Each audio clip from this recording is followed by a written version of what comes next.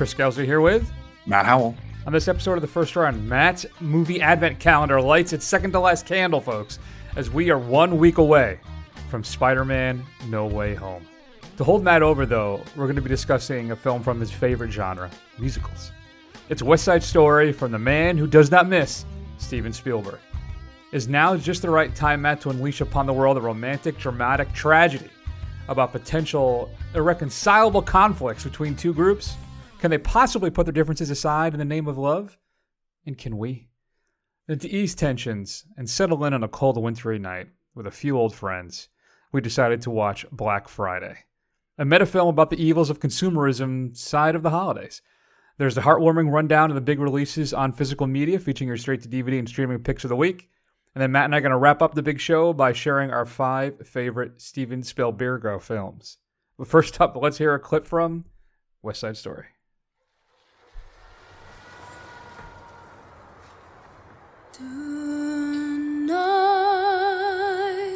Tonight, the world is full of light. This is my first time in New York City. I want to be happy here. I want to make a life, a home. Tonight. Are you ready? Tonight is about family. The first gringo boy who smiles at you. I never seen you before. You're not Puerto Rican. Is that okay? Do you want to start World War III? Matt, I know you've been looking forward to this one. You love your musicals. Mm-hmm. So there are a few things as dependable as Steven Spielberg when it comes to delivering just quality filmmaking, Matt. The man simply does not miss. So does he? Deliver quality filmmaking? Well, does he miss this time? What are your thoughts on West Side Story? Is this the heart-rousing, warming kind of... Listen, as we all know, and for the uninitiated, this, of course, is an adaptation of Romeo and Juliet, first created as a stage play, then into a film in 1961 with Natalie Wood, of course, as Maria. And now we have Spielberg's update to today. He grew up watching this film, Matt. It's one of his all-time favorites. His family had introduced it to him. He's always wanted to make a musical. He just couldn't really find the right project, and he realized West Side Story was the musical he should have made. And here we are. So does he miss this time? Is another quality Spielberg entry? Is this top-tier Spielberg? Where does this fall for you? All right. Well, that's a bunch of loaded questions that have a bunch of different answers. So first, You're welcome. I'd like to point out that Steven Spielberg, though he rarely misses, he can miss. The Kingdom of the Crystal Skull would definitely qualify as a miss for me. Yes. I would think AI as well as a pretty good miss with some interesting pieces, but it's a miss as well. But I digress. I personally think this is a film that looks gorgeous. I really respect what he brought to it. And in kind of a modernity to it, but it also has a kind of a throwback feel. I can say it didn't win me over as a convert to musical or musical theaters. Honestly, I did catch up with a little bit of the original. I've seen about half of the original, and it's got a lot of the same things that don't appeal to me. I mean, you've got a bunch of street gangs pirouetting through the streets, things like that. And when I say pirouetting, they're literally pirouetting through the streets, which is ridiculous to me. I respect it. I think it's well done, but it's not for me. That's too bad, man. I think that, first off, I think everything should be settled with a dance-off in some capacity. I mean, like warring world powers. We bring in our best, they bring in their best, and then that's how we settle things.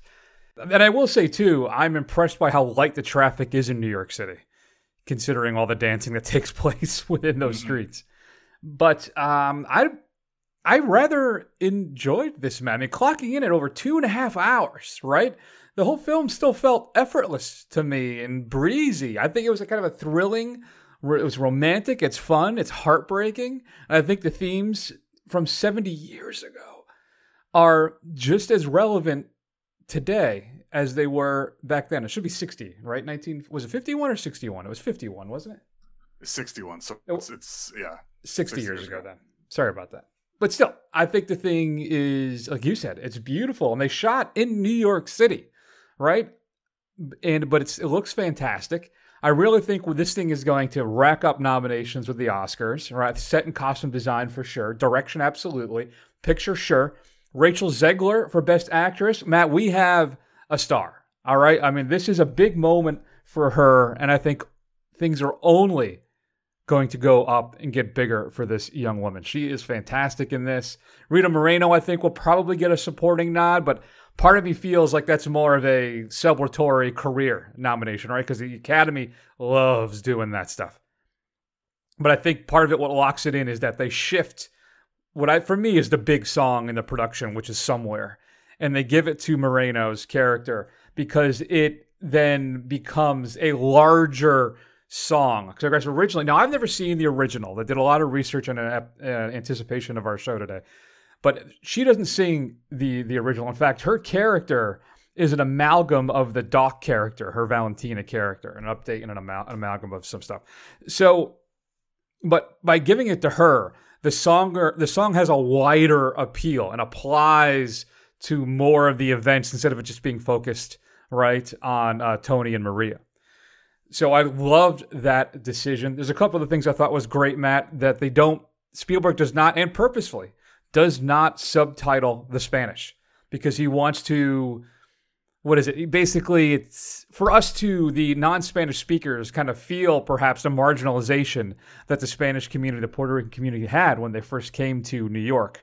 And I love that decision. I know there's some rumblings online about that being a mistake, but I think it makes total sense and really works for the film. And there are enough context clues where you know exactly what they're saying, basically, right?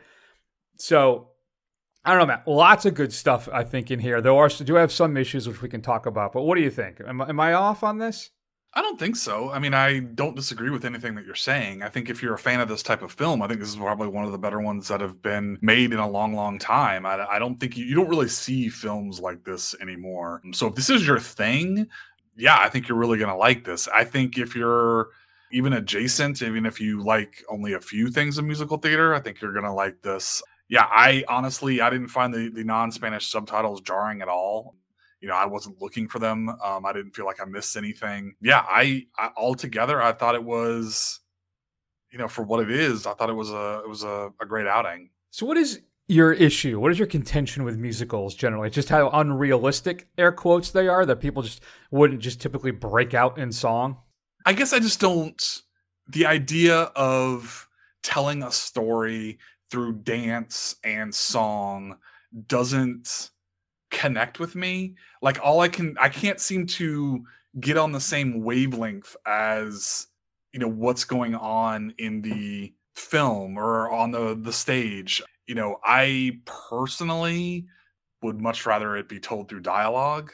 It just always seems hokey to me. And I mean, it's not even that I don't like music and film. I mean, I thought Baby Driver was great, but that's not necessarily a traditional musical. I don't know, because I think if you just go back just throughout history, even pre-film, people were telling stories through song and dance from the beginning of our time, basically. Yeah, so, I mean, I completely acknowledge that, but I don't like opera either. Like, I don't like ballet. Like, I mean, those are all kind of those same kind of storytelling things where I respect it, but I'm not going to go out of my way to go watch it. Fair enough. Okay. So let's talk about a couple issues here. Though I will say, I think the first sight scene when Maria and Tony see each other at that mixer is just classic Spielberg. It's magical. It actually gave me a chill as everybody's dancing around them and they see each other from across the gym. Just wonderful, wonderful. But I wonder, now I guess I know the answer to my question because I know he has projects in the works already. There's been a lot of issues with Ansel Elgort. He has gotten into some trouble with some young ladies that seems to kind of have just been ignored. And I bet you, for most people, Matt, they probably don't even know about it, right? There were some people calling for him to be kind of recast, reshot a la Kevin Spacey, right? With Christopher Plummer. But I think one of the good things about the film basically is that Edgar is, for me, is almost a non-presence. He's the lead in this film, but you feel almost no connection with him at all. He's like just this generic stand-in white guy in this film. And when I think about seeing him in other stuff, maybe outside Baby Driver, but I have not been overly impressed with him at all. I mean, you look at a guy like Mike Faist, right, who plays Riff. That's an actor that demands your attention. Same with David Alvarez as Bernardo. But Tony here just seems to be there to trigger events, to make things, set things in motion. And I just felt like he was a real non-presence in this film, which maybe I think helps considering the controversy he's been experiencing. What do you think of Edgar? I wasn't particularly impressed with him. I liked him in Baby Driver. I know he gets these type of roles because he's known as being kind of like this dancer, singer, musical theater background kind of thing. And I think you're right. I think he's very milquetoast. He's very bland in this. He's like a cipher, really. One of the big knocks against the film, if there is one, is that the relationship between these two people is not particularly compelling. I mean, and it's not something we haven't seen many times before. And I think Ansel Elgort is just kind of boring in it. I'm aware of the controversy. I'm not aware of a lot of the details of it.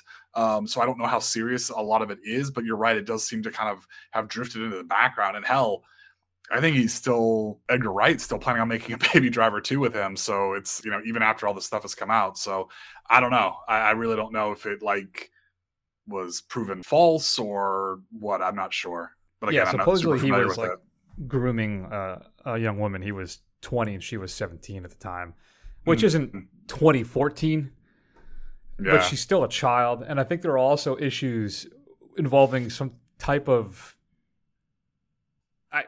Just look into it, folks. Some of it's pretty weird. You can just kind of Google it and you can see what goes on. Well, I mean, here's the thing. I mean, if he was 20 and 17, it's a little weird, but may not have been illegal depending on what state he's in, because that could have been the age of consent. Or, interestingly enough, since we're talking about a remake of Romeo and Juliet, there are such things as Romeo and Juliet laws where if you're within X amount of years of age, it's not illegal. True. No. Yeah. I guess so. I don't know. There's some other stuff I remember reading too, but I don't think this is the right show to get into that kind of stuff. Just odd. Just look into it. Okay. Sure. No, I'm not defending it. I'm just saying. Oh, no. Maybe that's why he's still getting work. It's like, maybe we find it unsavory, but it's nothing like it's not illegally wrong kind of thing. Mm-hmm. Yeah. So I also want to give a quick shout out to, I don't want to lose track of Ariana DeBose, if I'm pronouncing that last name right, who plays Anita, her friend, and of course, Bernardo's partner. Again, I think too, another great turn. I think she is fantastic in this as well. I like basically almost everybody else is great, right? Outside of Elgort, who just, I don't understand what he's doing in this thing. And I always appreciate seeing Corey Stoll with a nice hairpiece. So it's always good to see Corey with some hair, even though it is a little unnatural. But it's got to look good, and I think they did a good job with this hairpiece in this one. So good for you, Corey. But Matt, one question I have for you. This is not lit up the box office at all. It cost $100 million to make. It's pulled in 16 so far, and I don't see these box office receipts going up over the holidays. Not with some of the things we have coming. I mean, maybe, but I don't know. What's going on, do you think? Is the movie going public? Muted, I think, as it is now. Just not interested in musicals anymore? Yeah, I think that's very fair. I mean, it's not a genre that is particularly relevant today. It's a very niche audience, a passionate audience, but it's niche. It's a very old style of filmmaking, and you're making a film, essentially a straight up remake of a 1960s property that's like a classic. Like if Spielberg went out and made a remake of Singing in the Rain, maybe one of the, considered one of the greatest musicals ever, it wouldn't do a good amount of business. It's just not an exciting time. And look at what is popular, like Hamilton, right? And it's because it's a completely different style of musical. But In the Heights didn't do well either. Right. So, I mean, it's not... People who love musical theater think that everybody loves musical theater, but they don't. And it's just like any other kind of edge genre. Like horror fans think that horror has a huge wider appeal. And for the most part, it doesn't. And it's just the same type of thing. It's just, people just got to realize that. Yeah. No, it's clear. Just the movie going public is, I guess, just kind of moved on from that. I think, again, there's still people are not really going out to theaters in droves like they have been, especially now with the Omicron virus, the variant out there. Mm-hmm. Maybe that's keeping some people away as well. I guess we'll see this weekend, right? Your big film comes out. If people were trying to sell tickets to No Way Home on opening night for $20,000, I mean, I guess there's a big demand for that. Yeah. All right.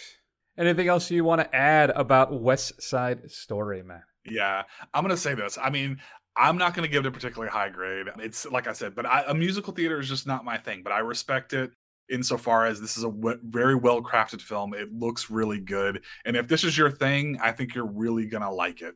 So don't take my kind of underwhelming grade as any kind of commentary necessarily on the film itself, just on how you feel about musical theater is going to really play into this. All right, so what are you giving it? I'm giving it a C. I actually started writing that right before you said it. I knew that was coming. I'm giving West Side Story a B+. I think it's well worth checking out. Even if you don't enjoy musicals, I think there's enough here to enjoy.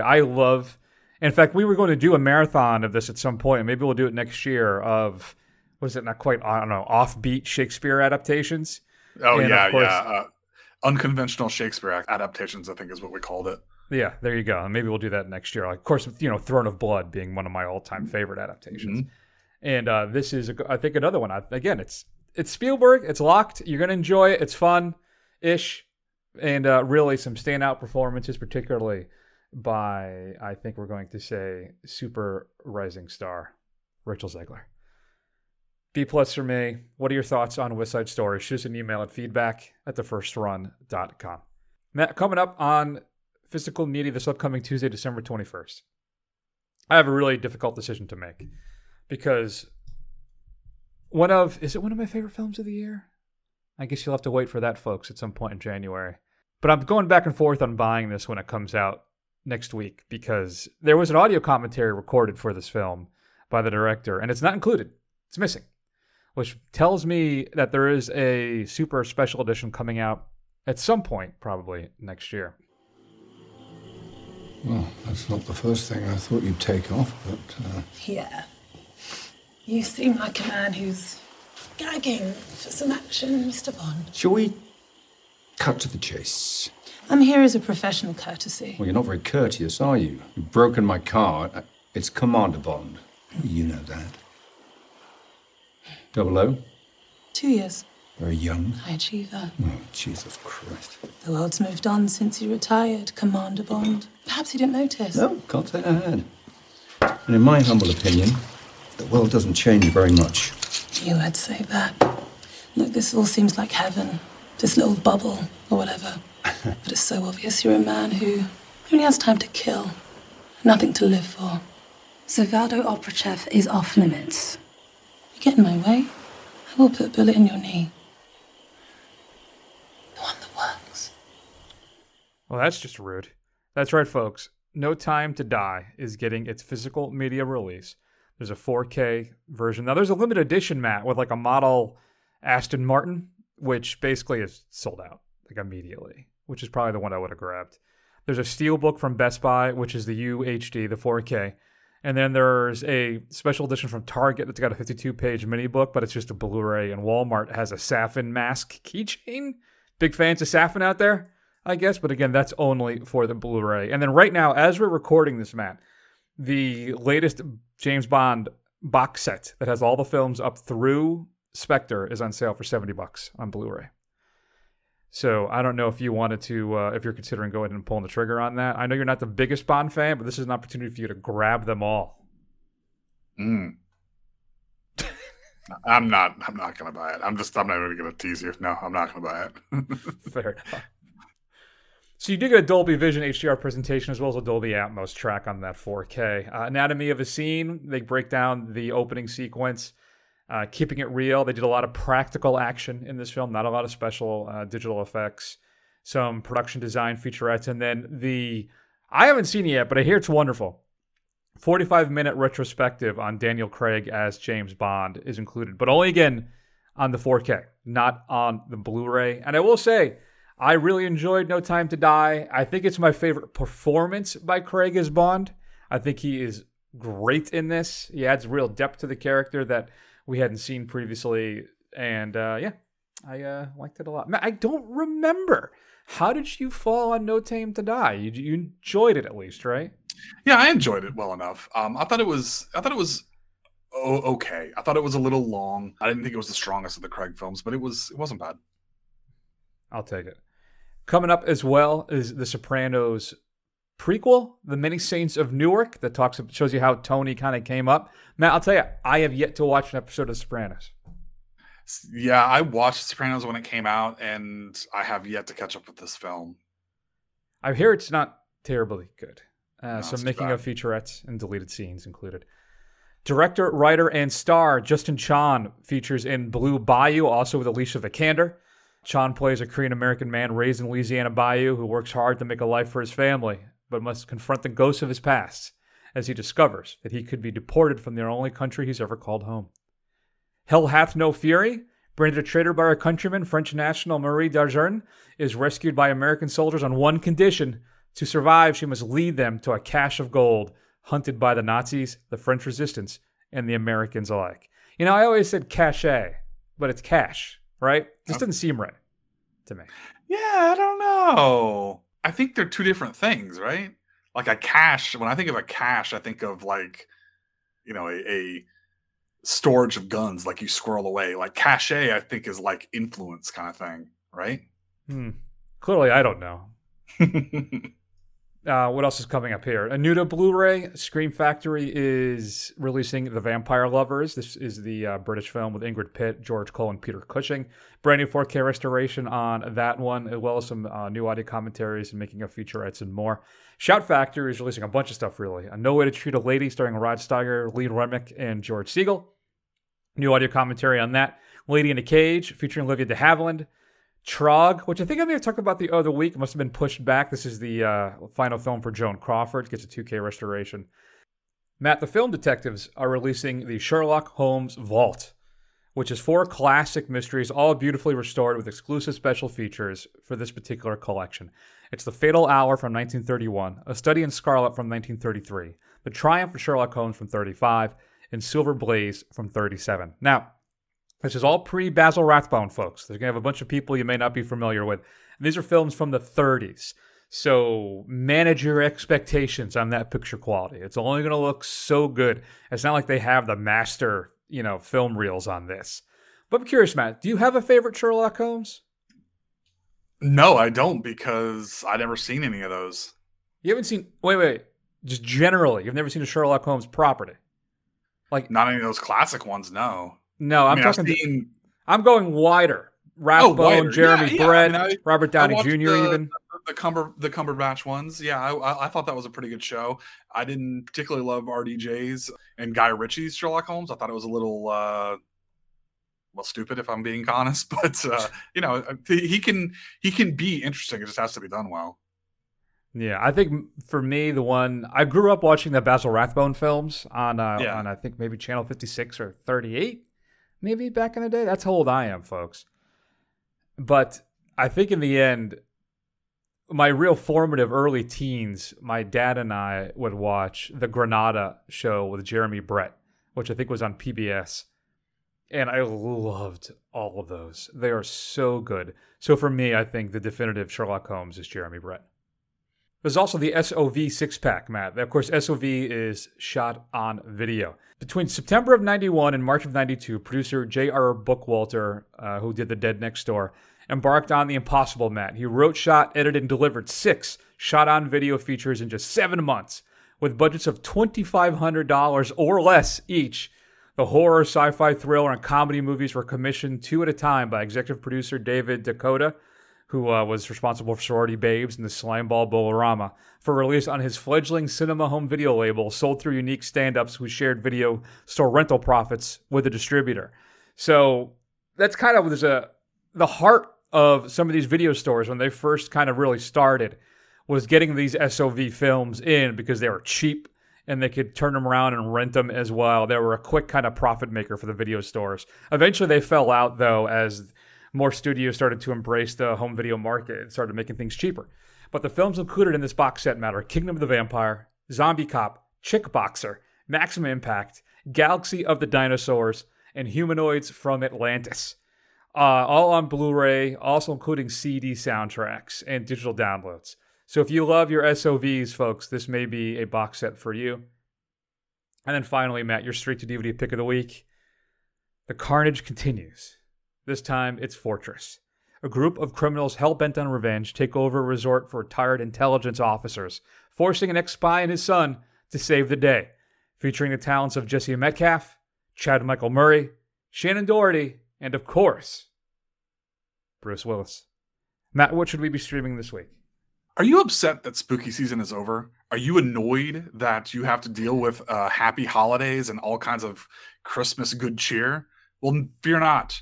Shudder has you covered with their Unhappy Holidays collection. You can watch the original 1974 classic Black Christmas as well as the less classic Silent Night, Deadly Night, all of them, including the absolute famous Garbage Day, is there for you.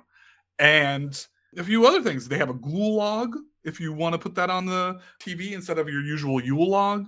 They have a Creepshow holiday special and Rare Exports, a kind of fun video film that I remember from when I was a kid. So get out there and watch that stuff if you're just really tired of Christmas Vacation and A Christmas Story and Scrooge and you want something even more misanthropic for your holidays. Garbage Day! There you go. Nice. I love me some Black Christmas, some Silent Night, Deadly Night. I haven't watched part 2. Is part 3 on there or no? It says the entire series is on there. Wow. Part 3 has been unavailable forever. Yeah. That is awesome. I'm going to have to check that out then. All right. I was all set to watch Black Christmas. Actually, I wanted to watch the original Nightmare Alley because Del Toro's film's coming out because the original's on Criterion. Okay. But I don't know. I may have to work these in. I've also been watching the Matrix films. I watched part 2, Matt, but then I realized I was supposed to watch the Animatrix first, right? Which I've never seen before the sequels. So I'm going to try and work that in. I'm just not going to sleep. That's the plan. I'm not going to sleep. There you go. I'm doing a guest spot tonight on Cheap Seat Reviews talking about Ghostbusters 2. Oh. So you'll be able to see that at some point soon. Man, I got to tell you, revisiting that was... Good times. Yeah, sure. So coming up next, though, Matt. So we've had some issues here with our interns. They had set up our schedule and said that Don't Look Up was going to be out this week. And it's not. It's actually not coming out until December 4th, I think, on Netflix. And then my notes from this episode were all lost at some point, too. So we had to fire another intern, unfortunately. I know it's the holidays, but sometimes, you just got things you have to do. You have to take care of it. You got to bite the bullet, Matt. You got to pull the trigger. There's nothing you can do. So just to make it up to you, to me, and to Matt, we're going to spend a few minutes talking about Black Friday. Happy Black Friday. We love toys. Some quick notes before we open our doors. First off, from OSHA, statistically, when it comes to retail, there's no day more harmful to retail workers than this day. Remember, OSHA changed their rules after somebody was trampled to death. So look out for each other, okay? Also, Dower Dennis has been recalled, so if anybody asked for it, we don't have it, we never had it. Some safety issue with battery. I'm not doing well. I'm exhausted. Finally, corporate has contacted me to inform you that they will not be able to offer paid breaks tonight. Thank you for your understanding. We do love that voice, Matt. That, of course, is the living legend that is Bruce Campbell. Also appears with Michael J. White. Ivana Beccaro.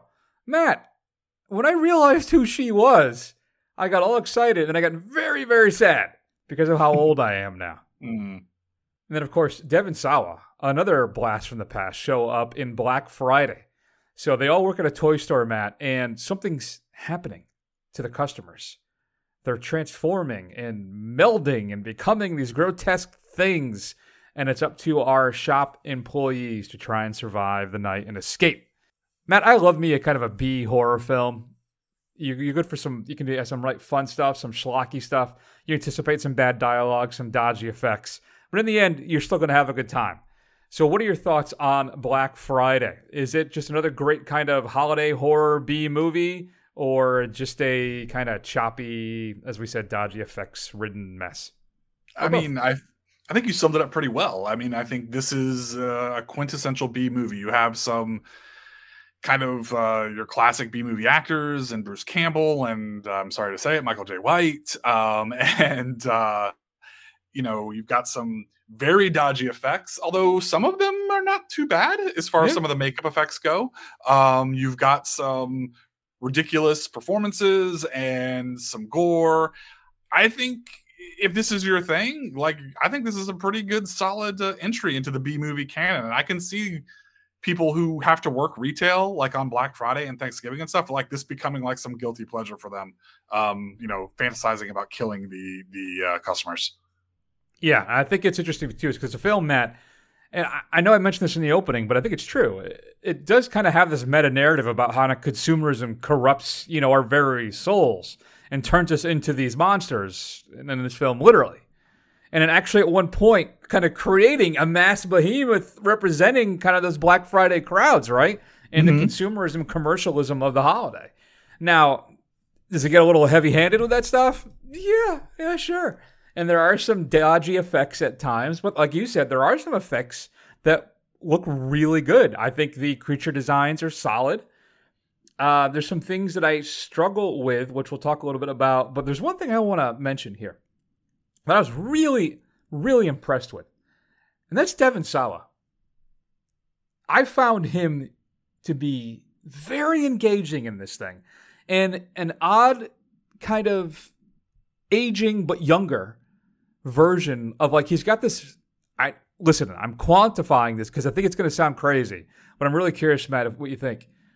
He has this presence, this Mel Gibson-esque presence, minus the racism, sexism, the anti-Semitism, all of that stuff. But his look, he seems kind of like what Mel Gibson could have grown into if he wasn't just a complete and utter asshole. And I'm here for it, man. I'm here for the Sawa Renaissance, man. I really, Matt, was impressed by him in this film.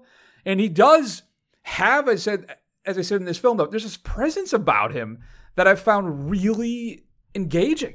And I want to see more work of him at this point. I'll be honest with you, I'd kind of written him off, you know? And I was really impressed with him on this. Am I going crazy? No, I don't think so. I mean, I think he's quite engaging for what this is. I wouldn't say it's some kind of Tatum line performance or anything like that. Not that I particularly hated him to begin with, but yeah, I think he's pretty solid in this. I think he gives off the right vibe. I was pleasantly surprised by him. I think he has aged exceptionally well. I think he has kind of grown into who this man now I think he's 42, and I don't know. I just want to see him in more stuff. I can't wrap my head around what the issue, what the affection is for it, Matt. But I'm watching this thing and I'm like, man, he's really good in this. I want to see him in more stuff, and I hope it comes to pass. So, a couple issues I had with the film, Matt. Though I think the dialogue at times is oddly choppy. Sometimes it's written well. I think it's well written. Other times it just falls into these kind of genre tropes and feels a tad lazy. I think the narrative is fairly disjointed, and it's hard to follow what's happening at times. Like, I think the film has no idea what its internal spatial geography is. Right. I think it's kind of hard figuring out where people are. I don't understand why Sawa's Ken has roller skates on at some point. He's just trying to move quicker, I guess. I don't know. I think, Matt, in the end, it's a mess, but it's an enjoyable mess. And I had a reasonably good time watching this thing. And of course, Ivana Baquero, again, if you don't, for the uninitiated, she's Ophelia in Pan's Labyrinth. That's how much time has passed since Pan's Labyrinth. I felt so old when I saw who she was. I don't know, Matt. What do you think? I think for B-movie horror fans, it's a winner. Yeah, I think so. I agree. I think you're, again, completely right in your assessment. I mean, it is a mess in portions. It is cheesy in portions. The effects don't always land. The decisions, like the story beats, it just kind of seems rushed towards the end, especially. But honestly, I had fun with it. I mean, it's kind of just a silly kind of turn your brain off and then sit back and enjoy it. Film, holiday B movie about monsters. Yeah, I'm gonna give it a C+, man. And I know I don't think that's a bad grade at all. I know I say B movie because it's the genre, but I give it Black Friday a C+. What about you? Yeah, I think I'm gonna give it a C+ too. I was vacillating a little bit, but hearing you talk about it, I think that's the right grade. All right, now I'm also gonna give you a Christmas treat. Oh, we haven't worked out how to do this. I think what you need to do is get your own soundboard. And I think you can get one online pretty cheaply, but I'm going to play a clip now for you, and I'll email it to you if you want to use it, or we can work out some kind of signal when you want me to use it. But okay. I pulled this from Black Friday just for you. Okay. You don't know shit, Chris. Yeah, I might actually have to go buy my own soundboard. Although that sound would be like the theme clip from this show, because I'd just be doing it so much. I saw that. I'm like, oh, that's going to be my Christmas gift to Matt. You don't know shit, Chris. So there you go. If you've seen Black Friday, it's available online to stream right now via rent and I think purchase, and I believe it's physically available. Is it? I'm not entirely sure. You can watch it online, at least. Black Friday is available. Shoot us an email at feedback@thefirstrun.com. All right, Matt, let's go ahead and close out the big show. You don't know shit, Chris. All right. We're going to go ahead and share our 5 favorite Spielberg films. Инженер, открыть ворота! Быстрее! Давайте! Быстрее! Russians. This ain't gonna be easy. Not as easy as it used to be. Well, we've been through worse. Yeah? When? Flensburg, there was twice as many. We were younger. I still am young. We had guns. Put your hands down, will you? You're embarrassing us. Bet you $500 we get out of this.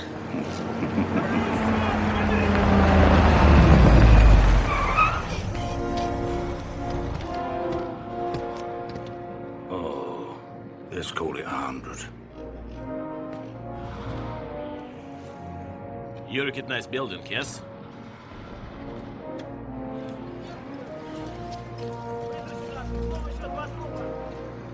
Drop dead. You know, Matt, Ford was 66 when the Kingdom of the Crystal Skull was released. And they're still shooting that 5th one now. Now, Spielberg is not involved. I mean, I'm sure he's producing it, but he's not directing it, I should say, right? Mm-hmm. And I've been going back and forth on revisiting Crystal Skull for a while now. I'm trying to think, like, it wasn't really that bad, was it? It couldn't be as bad as I thought it was. Yeah, so for a long time there, one of the TV channels, like maybe it was the Paramount channel, like the regular Paramount channel, was playing the Indiana Jones films back to back to back to back. All 4 of them, like, once or twice a week. And I remember coming across and watching the maybe first third of Crystal Skull, and it's not particularly good. And that was even before Shia LaBeouf showed up. Oh, good Lord. But I'm a big fan of Cate Blanchett. But even she's not very good in this. Nope. So Crystal Skull, Matt, did not make my list, shockingly. And I really feel, that this is going to be more a list of just what order we have our films in. I think maybe they're, for the most part, pretty pretty easy to guess. Though I think there may be one in your list that's obviously not going to be in mine because I still don't quite get your affection for it. Yeah. But we'll see. So why don't you start us off, Matt? What is your 5th favorite Steven Spielberg film? All right. So my 5th favorite film of Steven Spielberg, my 5th favorite Steven Spielberg film is the film that I think Chris is talking about. It's Minority Report. Mm-hmm. It is a kind of retelling of one of Philip K. Dick's whacked out dystopian sci-fi novels, where essentially Tom Cruise plays the head of a task force that has psychics who predict crime before it happens or prevents murders before they happen. And he is suddenly predicted of being one of these people that's going to commit a murder, and he goes on the run. I don't know why I like this movie so much. I think it's kind of like a throwback to Steven Spielberg's like sci-fi roots, and I think it's really well done, and I think it's a lot of fun to watch, and I think it's just endlessly revisitable. It's just a lot of fun to watch, and you know, Tom Cruise is Tom Cruise, and you know, he's still crazy, but he's still pretty good in this. I think I rewatched this 2 years ago. Was it a year ago? Either way, it still doesn't. I just can't connect with it. I'm not sure what my problem is with it, but no, sorry about that, Matty. Not on my list. That's okay. So my number 5 then is the World War II action drama Saving Private Ryan. Just really, Spielberg is able to, that opening, right, when they storm the beaches of Normandy is still one of the most thrilling things you'll ever see in cinema.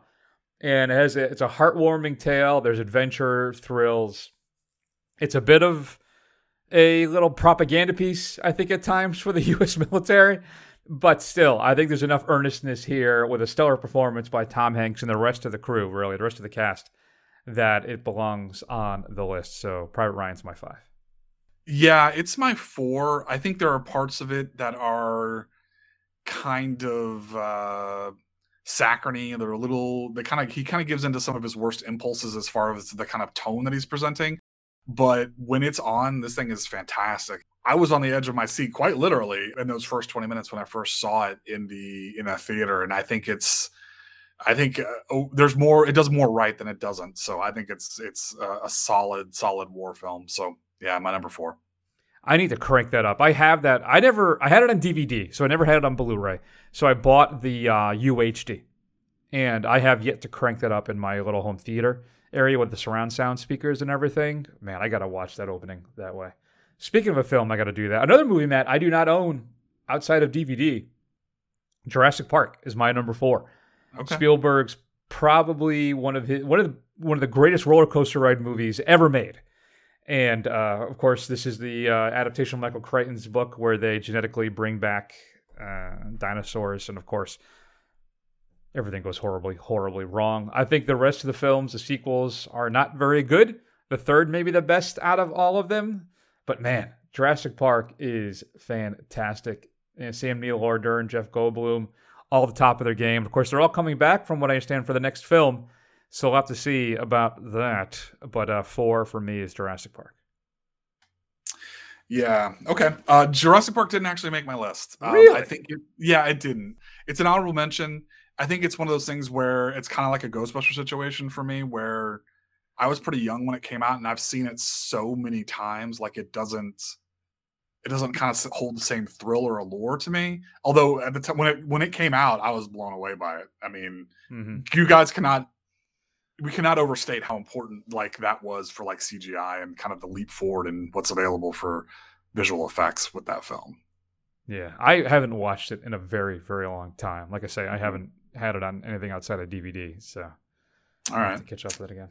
All right, so my number 3 is what a lot of people consider one of his masterpieces, but it's Schindler's List, which is a fantastic film. It is the story of Oskar Schindler, who owns a munitions factory during Nazi Germany, and he decides to create a list of Jewish concentration camp prisoners to work in his factories, and basically results in them being saved, from the horrors of the gas chamber and things like that. The only reason it's not higher on my list is because it's such a hard watch. It's not something that I would kind of say is one of my favorite of his films, because I don't have really an urge to ever revisit it, unlike the next 2 on my list.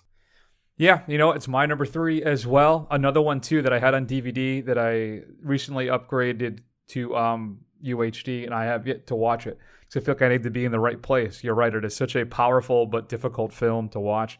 That scene, I always think it's just, Matt, burned into my mind with Ralph Fiennes with the little girl in the pink red coat there, while the rest of the film black and white around. It just, I get a chill just thinking about it now, and I just need to. I know I have to revisit it at some point, I guess, but still, Schindler's List really is. I think Spielberg considers this his favorite film. Right, it's the most important work you think he's done. So, a masterpiece and something that demands to be seen. If you haven't seen it, just prepare yourself. It's going to be a difficult experience. Number 2. All right, my number 2 is, I think, one of 2 perfect films that he's made. It's the one that put him on the map, and it's Jaws. That film is eminently rewatchable. It is an absolute masterclass in suspense and keeping the audience just seeing just enough to just kind of for you to fill in the blanks. It gets a little long on the tooth at the end, especially with the giant mechanical shark leaping out of the water. Spoiler alert, guys. But man, it is a good film. It is fantastic. And it's one of those films that every time it comes on, if I see it, I'll just sit there and watch it. Yeah, it's my number 2 as well. I think you, Matt, our 3 through 1s are going to be identical. But Bruce the Shark, I guess having so many problems with it forced Spielberg to come up with different ways to shoot it because it just wouldn't work half the time. And it ends up, by not seeing it, becomes even more suspenseful, more terrifying. Jaws, the first really big summer blockbuster movie. Terrifying then, terrifying today. Just incredible filmmaking. So that's my number 2. So Matt, clearly number 1 then is... Well, I want you to say it. I don't want to take your thunder since I've been taking your thunder for the last 2 picks. I don't mind. It's all right. But it's... though I wonder if you wouldn't go Last Crusade, would you, on me? You're going to go Raiders of the Lost Ark. A perfect film. It is. It is an absolute perfect film. Absolutely. So the first adventure of Harrison Ford as Indiana Jones, as we've said now a few times, an absolutely perfect film from start to finish. Thrilling, drama, adventure, thrills. It doesn't get any better than that, folks.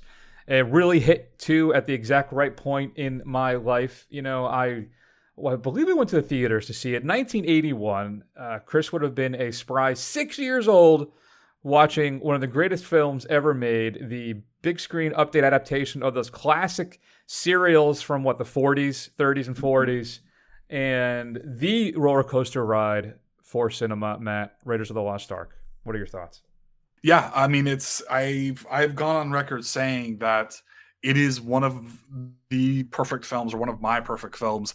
And if we get around to putting our 50 best films or 50 favorite films on the website, this would probably crack definitely the top 10, maybe even the top 5. It is that good. Honestly, if you don't like Raiders of the Lost Ark, I have a personal problem with you because I don't understand anything that you like in your life. You're immediately suspect. Absolutely. Yeah. Mm-hmm. Good times. Any honorable mentions for you? I'm sure there are a few. Yeah, there are a lot. So Munich, I thought, is a good solid later Steven Spielberg entry. The Tom Cruise War of the Worlds, I think, is unfairly maligned. I think it's a pretty fun sci-fi horror film. And then Last Crusade is almost as good as Raiders of the Lost Ark. It's a real return to form. It is a classic sequel. E.T. still gets me in certain parts, so I have to include that. And Close Encounters, I thought, is a pretty whacked out 70s version of Steven Spielberg. That's a lot of fun as well. Yeah, I would agree with all of those that Matt said. I would throw in Duel, his TV movie that kind of really launched his career, which is great if you haven't seen Duel. The Color Purple, Empire of the Sun. I've never seen Catch Me If You Can, Matt. No, I got to catch up with that at some point. But one for me, too, that I've always loved is Always. Okay. The last film appearance by Audrey Hepburn. Yeah. Richard Dreyfuss, Holly Hunter, about the firefighters in the, was it Northwest? One of them passes away, Dreyfuss, and he comes back as a ghost to help kind of Holly Hunter's character move on with her life. A really sweet, touching film. What do you think of the last 10 plus years, Matt? So if we go with Crystal Skull on, you have Adventures of Tintin, which I confess I haven't seen. War Horse, Lincoln, Bridge of Spies is solid. The BFG I haven't seen. The Post, and then Ready Player One. Yeah, he hasn't produced anything that has been like up to his earlier level in a long time. I think Munich may be the last like solid film that he's made. Yeah. And it's hard to say that because literally of all those movies that I've seen, they've been enjoyable to an extent. They are. And I can't hate them. Even Ready Player One, with all of its flaws, is still really fun in parts, but they just don't hold a candle to any of his earlier work. No. His next film is called The Fablemans. It's loosely based on his childhood, growing up in Arizona, featuring Michelle Williams, Seth Rogen, Paul Dano, and more. So we'll have to see how that turns out. But we're working on that one now. What's your favorite Spielberg film? Shoot us an email, feedback@thefirstrun.com. We would love to know. Big week next week, Matt. Big week. Mm-hmm. So we're going to be going with Spider-Man, No Way Home. Del Toro's, I believe, Nightmare Alley as well, though who knows? Our scheduling intern was just recently fired. And then Matt and I are going to run down our 10 most anticipated films of 2022. In the meantime, you can check us out on Facebook, Twitter, Instagram, YouTube. Do a search for The First Run. Scroll. Eventually, you will find us. Head on over to Apple Podcasts. Give us a review. It'll help other people find the show. And I'll read that bad bear on the air. And I guess, Matt, that's going to be it for this week. Why don't you all take care of yourselves? We love you very much. Get that booster. See you soon.